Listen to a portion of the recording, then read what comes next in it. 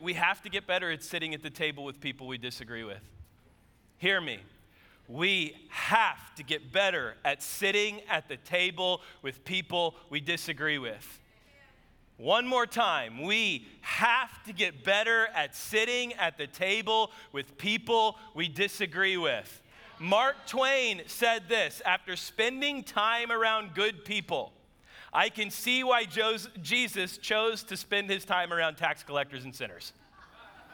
After spending time around good people, I can see why Jesus said, give me the tax collectors and sinners. We cannot be so narrow-minded and self-righteous in our ways that we fail to sit at the table with people that we disagree with. Even further, that we kick them out of our table. We cannot do that. We'll never win. It is the love of Christ that transforms us. It is his kindness that draws us to repentance, not his bullying, not him being a jerk. It is his love that draws. It is his love that transforms us. What do we become by the power of the Holy Spirit? The most gracious, loving, merciful, redemptive community on the face of the planet. Do you agree with me that we should be the most loving, gracious, merciful, redemptive community on the face of the planet? If not, you've got no business following Jesus, because that's exactly what he is for you. That's exactly what Jesus is for you. All right, I think we're getting closer to being ready now. Romans 1:18-19 says the wrath of God. Stop right there. How many of you know God has wrath? How many of you know God is not just this passive guy who is all love and all willing, and God's mad about some things. The wrath of God is being revealed. Some things tick him off. Christians being divisive tick him off. Racism ticks him off. These things, there are things that make God mad. We have to understand that, okay? So he says, and then I love this. He says, the wrath of God is being revealed from heaven against all the godlessness and wickedness of people, catch this, who suppress the truth by their wickedness.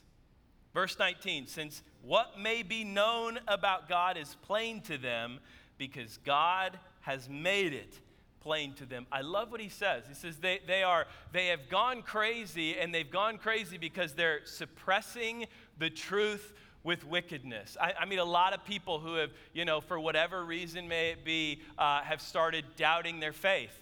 And usually you take a pretty good deep dive into decisions that they've been making, and they're not doubting their faith, they're just suppressing the truth with wickedness. I've started sleeping with my girlfriend, and now all of a sudden I don't know if I trust what Jesus says, right? Convenient. Talk about suppressing the truth so that you can flourish in wickedness. Paul is saying it's crystal clear. He goes into verse 20 and he says, if you look at all of creation, you experience all that God has done and who he is, we are without excuse. Romans 1:20. In other words, he's saying the truth is there. It's whether or not you're suppressing it. It's whether or not you're just shoving it down and allowing yourself. And here's the scary thing with this. We live in a day and age, more so now than ever before, where you can find a guru to affirm any feeling or belief that you have. You just go on Instagram. You can find a guru to tell you the carnivore diet is the only thing that's going to save you, and you got to eat nose to tail and raw liver and other things, right? Like, you got to eat all these things. Liver King, you know who I'm talking about, right? And then you can find another person who said that what cured their MS was being a vegetarian, eating nothing but vegetables, and eating you can find anyone to affirm any belief you have. The problem is that's suppressing the truth. If we have the truth, then I filter everything through the truth. And I filter everything through the Word of God, the truth of God that He's given to me. That's what Paul is immediately confronting. He said, there's the wrath of God and you're suppressing the truth. You're not doubting, you're just choosing wrath and wickedness over the things of God. So he continues on, Romans 1, 22 through 25. He says, although they claim to be wise, they become fools and exchange the glory of the immortal God for images made to look like mortal human being and birds and animals and reptiles. Listen to this, verse 24. Therefore, God gave them over in their sinful desires and their hearts to sexual impurity for degrading of their bodies with one another. Verse 25, they exchanged the truth about God for a lie. They literally, that word there is a monetary term. It was a banking term. He said, they have literally made the transaction. They have said, here's the truth, now give me the sin. Here's the truth, now let me do what I want. Here's the truth, now let me live by my truth.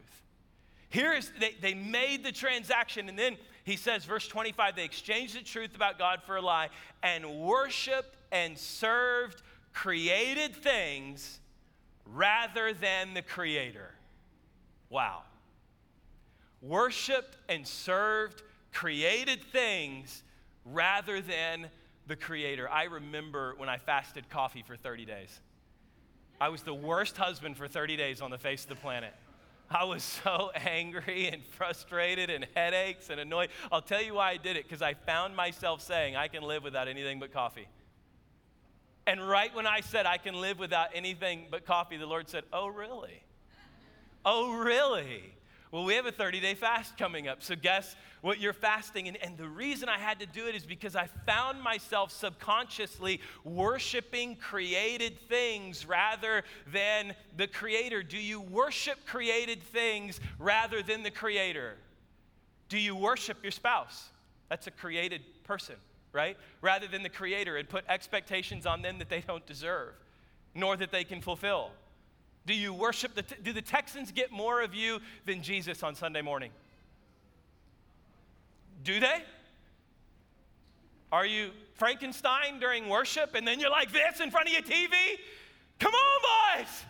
Let's play for the number 1 draft pick. Let's get it here, guys, right? Like, what do you worship? Do you worship created things or do you worship the Creator? Are you holding out and saving up for that Chanel bag and not giving unto the Lord? Is it just the worship of things and items and stuff rather than the Creator? Paul is coming out guns blazing with them, and now we go in. If you know the book of Romans, you know where we're headed. It's in IYK, right? I'll tell you who does know where we're at, all of my gay friends. And you're like, how on earth does a pastor have gay friends? I'll tell you how. 2 things. Number 1, really good shoes. You gotta have really good shoes. Number 2, frequent trips to Starbucks. Like, you can't miss. You got good shoes, you go to, and I know some of you are concerned about my Starbucks consumption, and I will tell you, I've heard your rebuke, and I've pulled it way back, but it's still a ministry opportunity for me, right? So here's where we're at with the book of Romans. One of my gay friends asked me, I talked to all of them on the phone this past week, said, do I need a stiff drink before church? And I said, here's what you need to know. If we're not a better church for you and for everyone after Sunday, I have failed you as a pastor. This is my conviction. I think we become a better church today. Now, and I told you, most people know where we're at. Christians don't, but the LGBTQ community does. And the reason why is they know these verses better than most Christians. They have been told them, they have been attacked by them, they have had them shoved down their throat, they've had them texted to them and shared with them and everything else, all throughout their lives. So let me read this.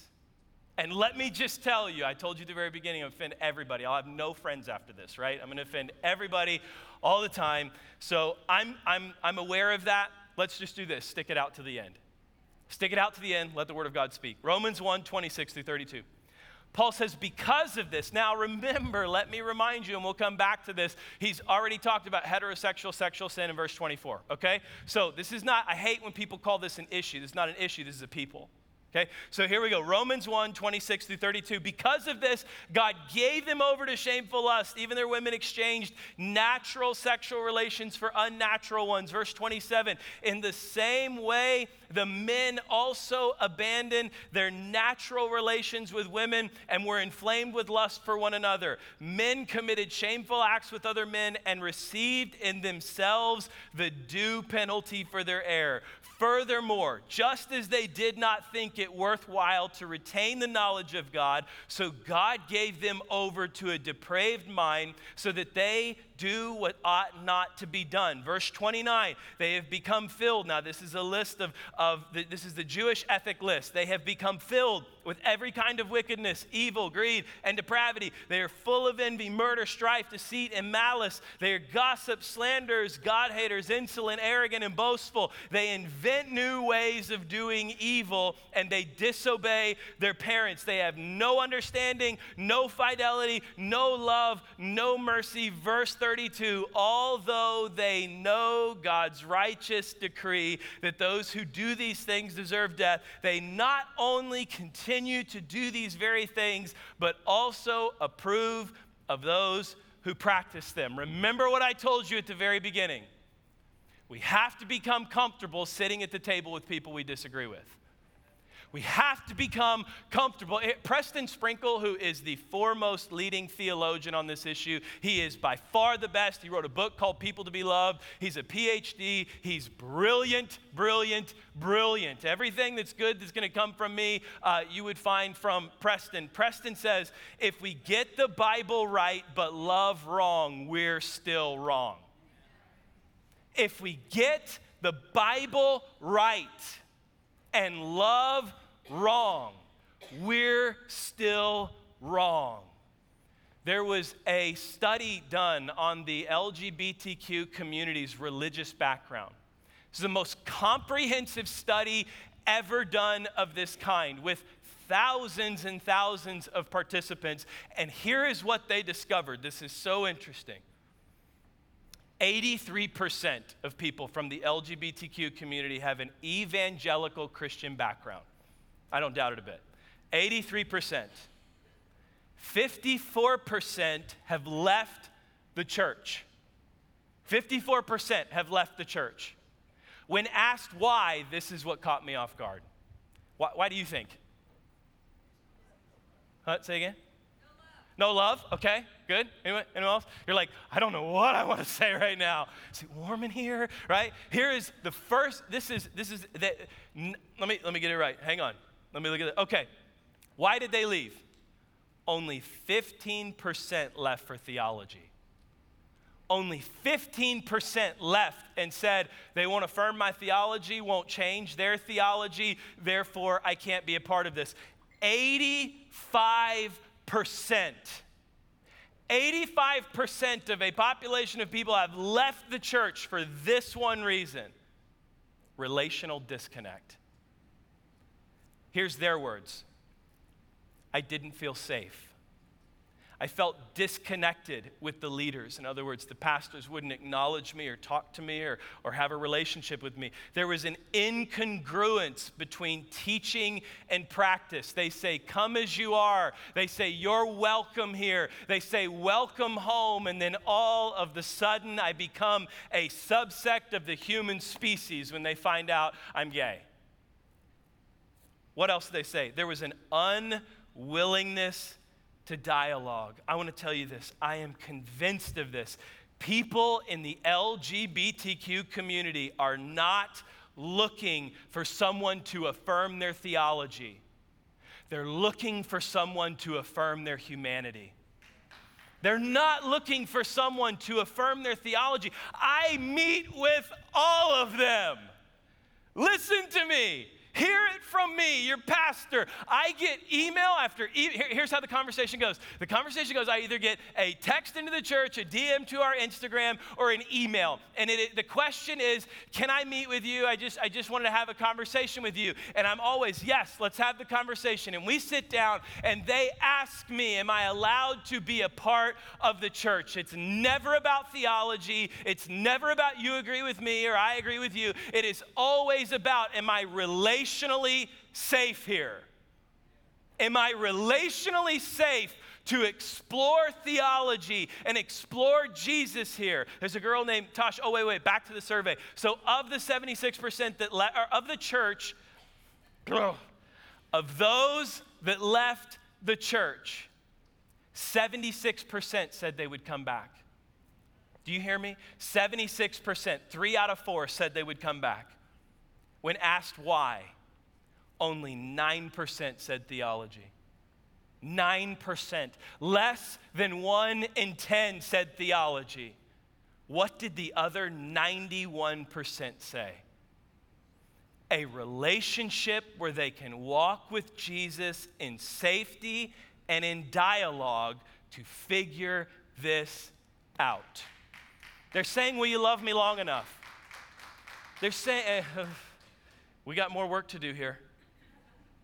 21-year-old lesbian named Tasha said she grew up in the church, now gone from the church, said all I wanted was to feel loved by those in the church I grew up with. Love is giving me time to be with you to figure this out. If you let any church people read this, that's all us. Tell them, I don't have to be right to be loved. I just have to be dignified in our disagreements.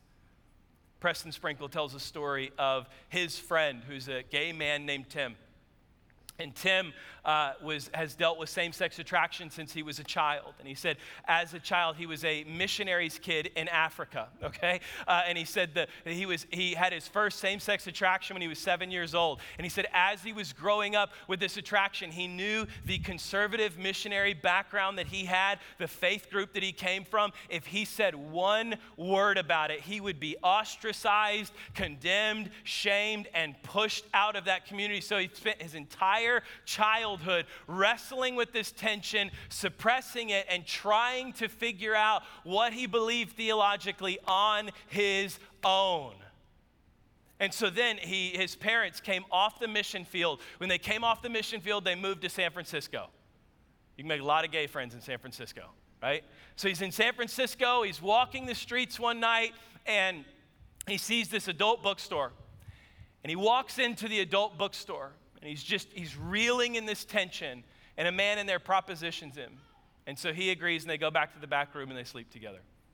He comes out, and he looked across the street, and he saw a pawn shop.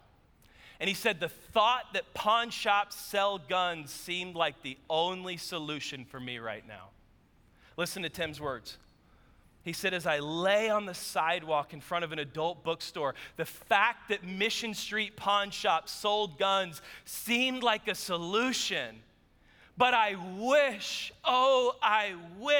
that somehow, rather than ending up in the arms of that anonymous man, I found myself in the loving arms of the church.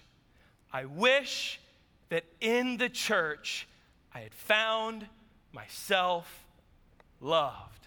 I'm telling you, I have had well over 100 conversations about sexuality with the LGBTQ community, and it has never come down to a debate of theology.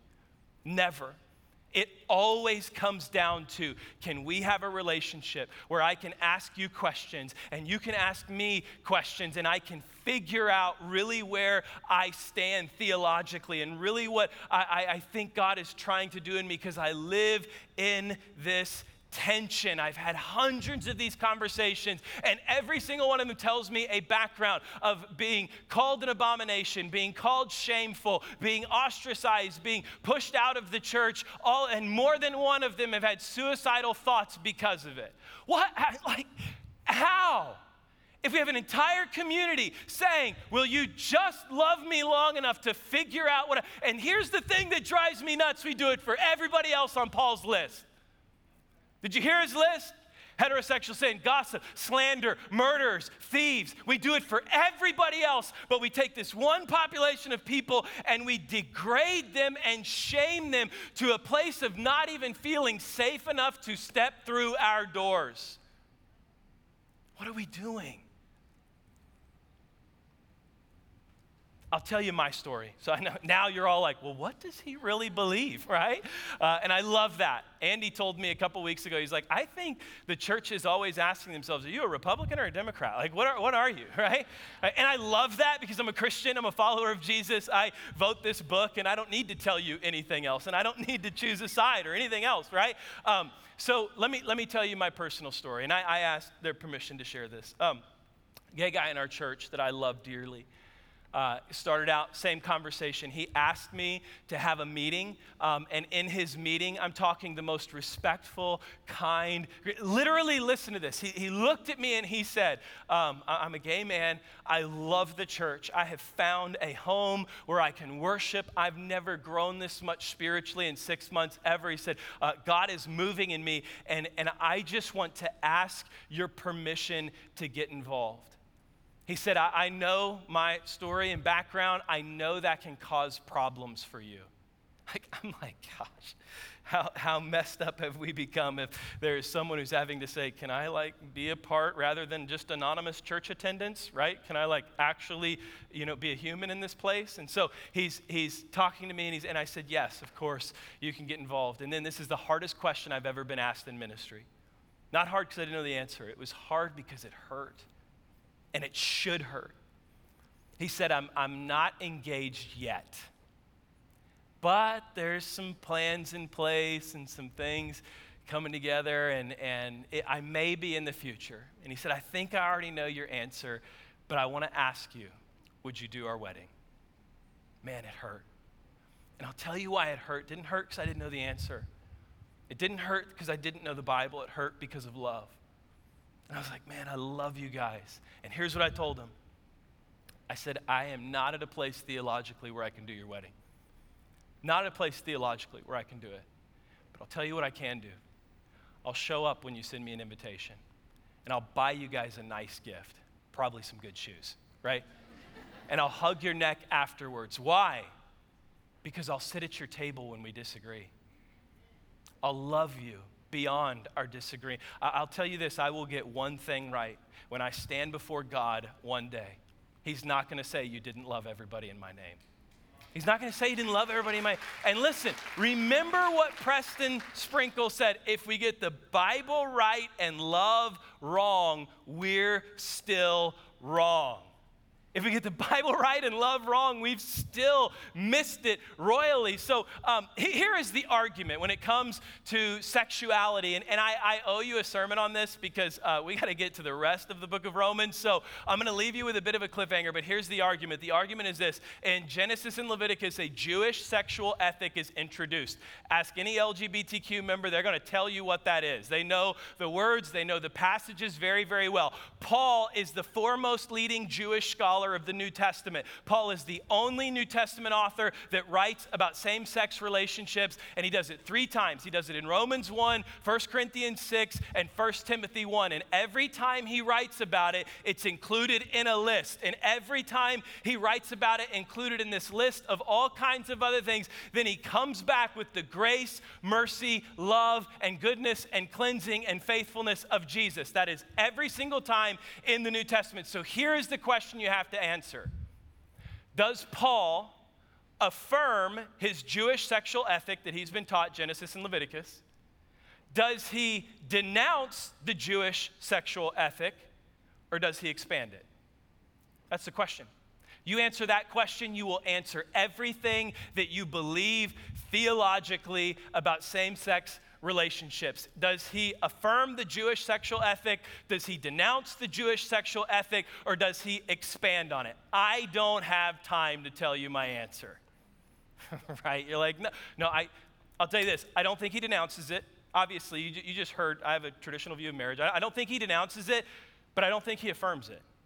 I think he expands it into the love, the grace, the mercy of Christ. As you will see here, as you will see 1 Corinthians 6, verse 9 through 11, as you will see in 1 Timothy 1, you are going to see Paul take this sexual ethic and he is going to lead it into a place of the undeniable grace and mercy and love of Jesus, okay? So that's the question. I owe you a sermon on sexuality, and I promise that it's coming, because answering that question just is a whole bunch of other questions that come along with that. We will answer those and walk through that as a church, but my heart leading up to that is this, that we would get the Bible right and we'd get love right. That we would get the Bible right and we would get love right. That we would be a community that doesn't have to agree on everything to love somebody that's sitting next to us in our chairs. That we wouldn't have one group of people that think we hate them and can't be a part of church to figure out their theology, right? And I know what's going to happen, and it drives me nuts. We're going to leave here and someone is invariably going to say, well, he didn't take a stand. He didn't take a stand. That's like the old, hey. Let me tell you something. Taking a stand is not a one-way drubbing and bullying from the pulpit. Taking a stand is sitting at the table with people you disagree with. That's taking a stand. You want to take a stand? Become friends with somebody in the LGBTQ community. Have coffee with them. Talk to them about sexuality. Talk to them about theology. Talk to them about what God is doing. Ask them questions. They will shock you. They know way more than you think. They know way more than you think about these passages of Scripture. That is taking a stand, okay? Back to the Apostle Paul. So Paul just read this list, and that list included all of these things, right? And most scholars believe that list was a list that was circulated throughout Judaism, okay? So you hear him read that list in Romans 1, you hear him read it in 1 Corinthians 6, you hear him read it in 1 Timothy 1. There is this list that is what the Jews would just list off. Oh, these people are all sinners, every single one of them. We condemn every single one of them. Paul comes to them as a Jew, speaking to the Jews, and he totally flips the tables. He said, hey, let me use your list, okay? Here's the list of all of the people that you think are condemned and going to hell and everything else. Now, let me get to you. Let me talk about you. In other words, Paul says, everybody has a list, right? Paul has a list. The Jews have a list. The Gentiles have a list. The problem is we're focused on everybody else's list and not our own. Listen to Paul. Stick with me here. Romans 2, 1 through 3. So he comes to the Jews.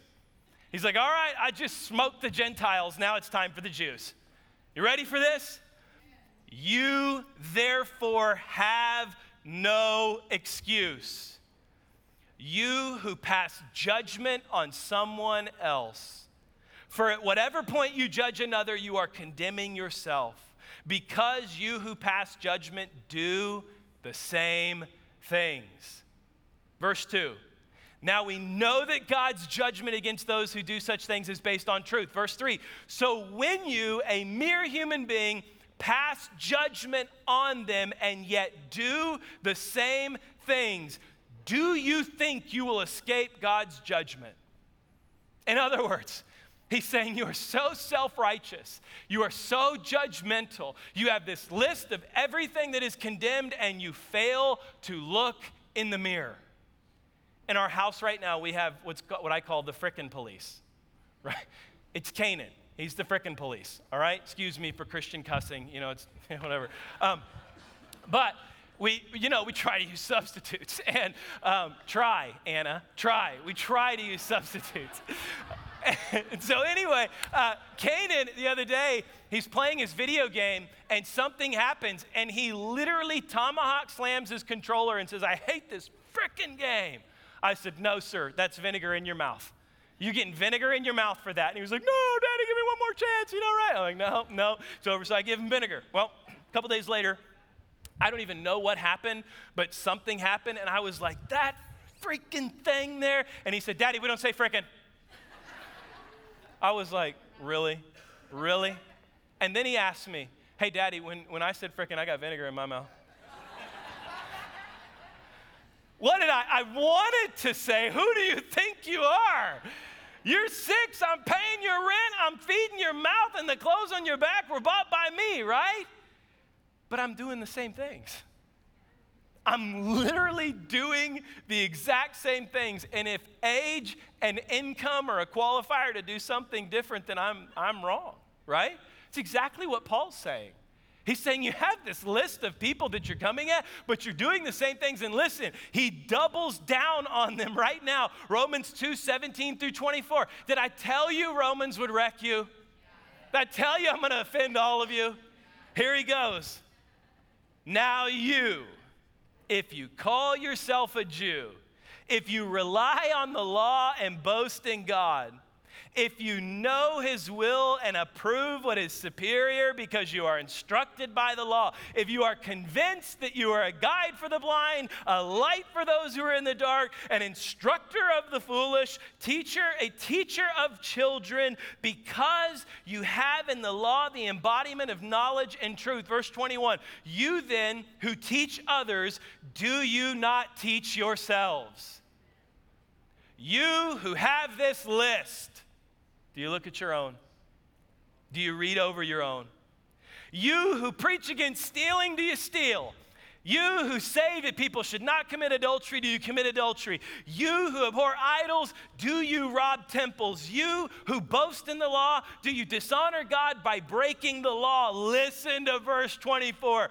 As it is written, God's name is blasphemed among the Gentiles because of you. Wow. That would be like me saying there is an entire community of people that blaspheme you because you're such self-righteous jerks. Whew. I told you I was going to offend everybody. Told you I was coming for it, right? He just absolutely comes unglued on them. And he says, you think you're a light to the blind, a guide for those who are in darkness, a teacher, but yet you're doing the same things. Do we need to stay here for a minute? He's saying, listen, it's pretty quiet in here. He's saying, listen, you who are a self-righteous male in a 30-year marriage to a woman, and you're so spiritually self-righteous that when you heard Luke talking about the LGBTQ community, you already started judging in your mind, and you already started pressing their list against their faces, but you've been looking at porn for 25 out of 30 years of your marriage. Do you think that you're off the hook? Like, do you think that for some reason, because your list doesn't look like their list, that you're scot-free? He's saying you who were listening to me talk about a gay man who wanted to get married to a man, and you were instantly condemning, you were instantly harsh in your mind, you were thinking, I know what I'd say, I know what I do, but you're on marriage number 4. He's saying, do we really think that this is, here is what he is saying. We are all in the same sinking boat. We are all in the same sinking boat. In fact, there was a study done on the lifestyle habits of Christians versus non-Christians. They took 30 days and they studied the lifestyle activities of Christians and non-Christians, and here's what they found. Statistically the same. Literally the exact same. They found that Christians and non-Christians did these 11 things the exact same amount of time. 1, gambling. 2, visiting a pornographic website. 3, taking something that didn't belong to them. Saying mean things. Going behind someone's back. Consulting a medium or a psychic. Getting into a physical fight or abusing someone. Saying something that is not true. Using illegal drugs. Getting back at someone for something they did. And drinking alcohol to a level of being legally drunk. They said there was zero statistical difference in Christians and non-Christians in those categories. There was one thing that non-Christians did more than Christians. Recycling. If that's not a stereotype, I don't know what is. Like, if that's not, the one thing that they did more than us was recycle. Because we're like, we're leaving this place anyway, might as well leave my plastic bottles out, right? What in the world? What in the world? Paul says, listen, we are all on the same sinking ship. You Jews thought you had it all figured out because you got a list of people that you love to condemn. Well, let me have a conversation with you. Everything, including this guy right here. So what do we do in the midst of this? What do we do in the middle of this? If you're sitting in here and you still think you're perfect, yeah, man, you ain't listening. Because we are all an absolute mess. Yet Romans 2:4, right in the middle of Paul's dismantling of the Jews, listen to what he says. You ask me, I'm uncomfortable with this. Well, listen, this is messy. Engaging with the LGBTQ community is very messy. I don't even know what to call them half the time.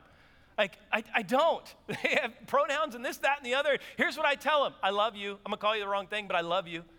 I want to be in relationship with you. I want to walk with you. I want to help you explore theology. I want to tell you more about Jesus. We can walk through Old Testament. It's messy, but here, listen to what Paul says right in the heart of dismantling the Jews. Romans 2, verse 4.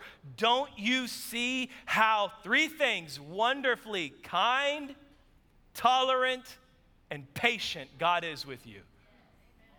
My goodness.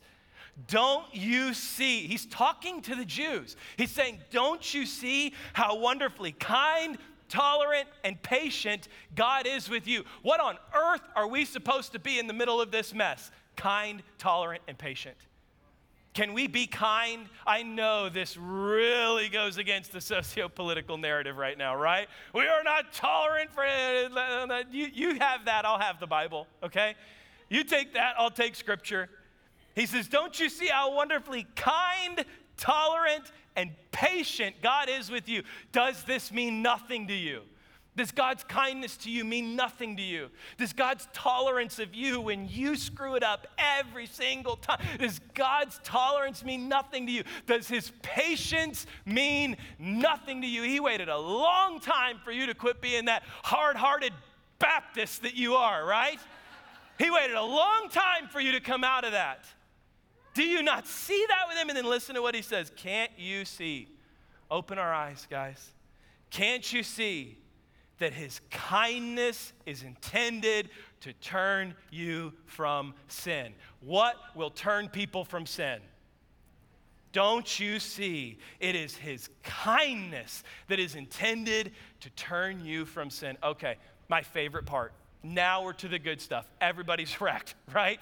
Raise your hand if you're wrecked. Look around for liars, right? They're not raising their hand. So everybody's been wrecked at this point. Paul has systematically dismantled the entire group he's preaching to, and then he comes back, Romans chapter 3, verse 1. This is really funny. Put yourself into this narrative. Like, literally, imagine getting absolutely destroyed by Paul for being a Jew, and then he says, then what's the advantage of being a Jew? Dang. Paul, what's the advantage? Is there any value in the ceremony of circumcision? Romans 3, 9 through 10. Here he answers his own question. Well then, should we conclude that we Jews are better than others? Nope, not at all. For we have already shown that all people, whether Jews or Gentiles, are under the power of sin. Listen to what he says, verse 10. As the scriptures say, no one is righteous, not even one. There's not one of us in here who can be righteous outside of the grace and mercy of Jesus. There's nobody in here on their own who can be righteous before God. So what do? We're on this sinking ship. God's mad. We're all destroyed. Where do we go from here, right? Martin Luther said this is the greatest passage in all of Scripture. I totally agree with him. In fact, Romans 3:24 has become my new favorite verse. In this context, there is nothing better than this right here. This is that verse. You're on a deserted island. You have nothing but a note card and something that you can write on it. This is what you're writing down, okay? Romans 3:21 through 24, Luther said it's the greatest passage in Scripture. But now, man, hallelujah. Does that not feel good? But now, God has shown us a way to be made right with him without keeping the requirements of the law, as was promised in the writings of Moses and the prophets long ago. Verse 22, we are made right with God by placing our faith in Jesus Christ. And this is true for everyone who believes, no matter who we are. Do you hear him? And this is true for everyone who believes, no matter who we are. Verse 23, here you go. In case you missed it, for everyone, shout everyone. For everyone has sinned. We all, shout all. We all fall short of God's glorious standard. My favorite verse. Man, it's so good. So good. Yet God, in his grace, freely makes us right in his sight. He did this through Christ Jesus when he freed us from the penalty of sins. Let me read it one more time. Let this sink into your spirit. I know it's been an intense morning. I know you're probably offended. It's been a lot of fun. Romans 3:24, let this sink in. Yet God, in his grace, freely makes us right in his sight. He did this through Christ Jesus when he freed us from the penalty of our sins. This is the only hope we have. How do we get out of this sinking boat? Jesus freely did it. How do we get out of this drowning? There is no illustration I could share with you that just adequately sums that up, but I'm going to give it my best shot. My son Zadok, youngest son, this was his second summer, and we have a stock tank pool. Highly recommend, by the way, unless you have the in-ground pool, and then, enjoy yourself, right?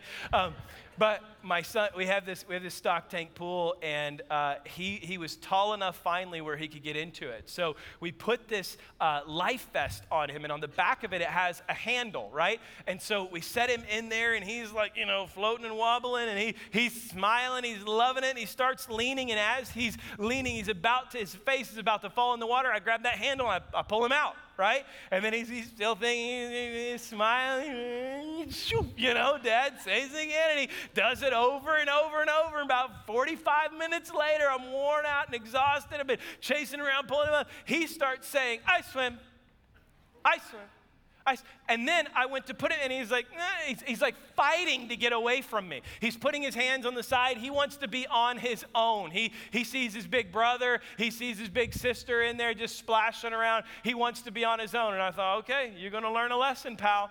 And so he's in there, and he's wobbling around, and then all of a sudden he gets that lean, and all of a sudden the lean keeps going, and he baptized him right there.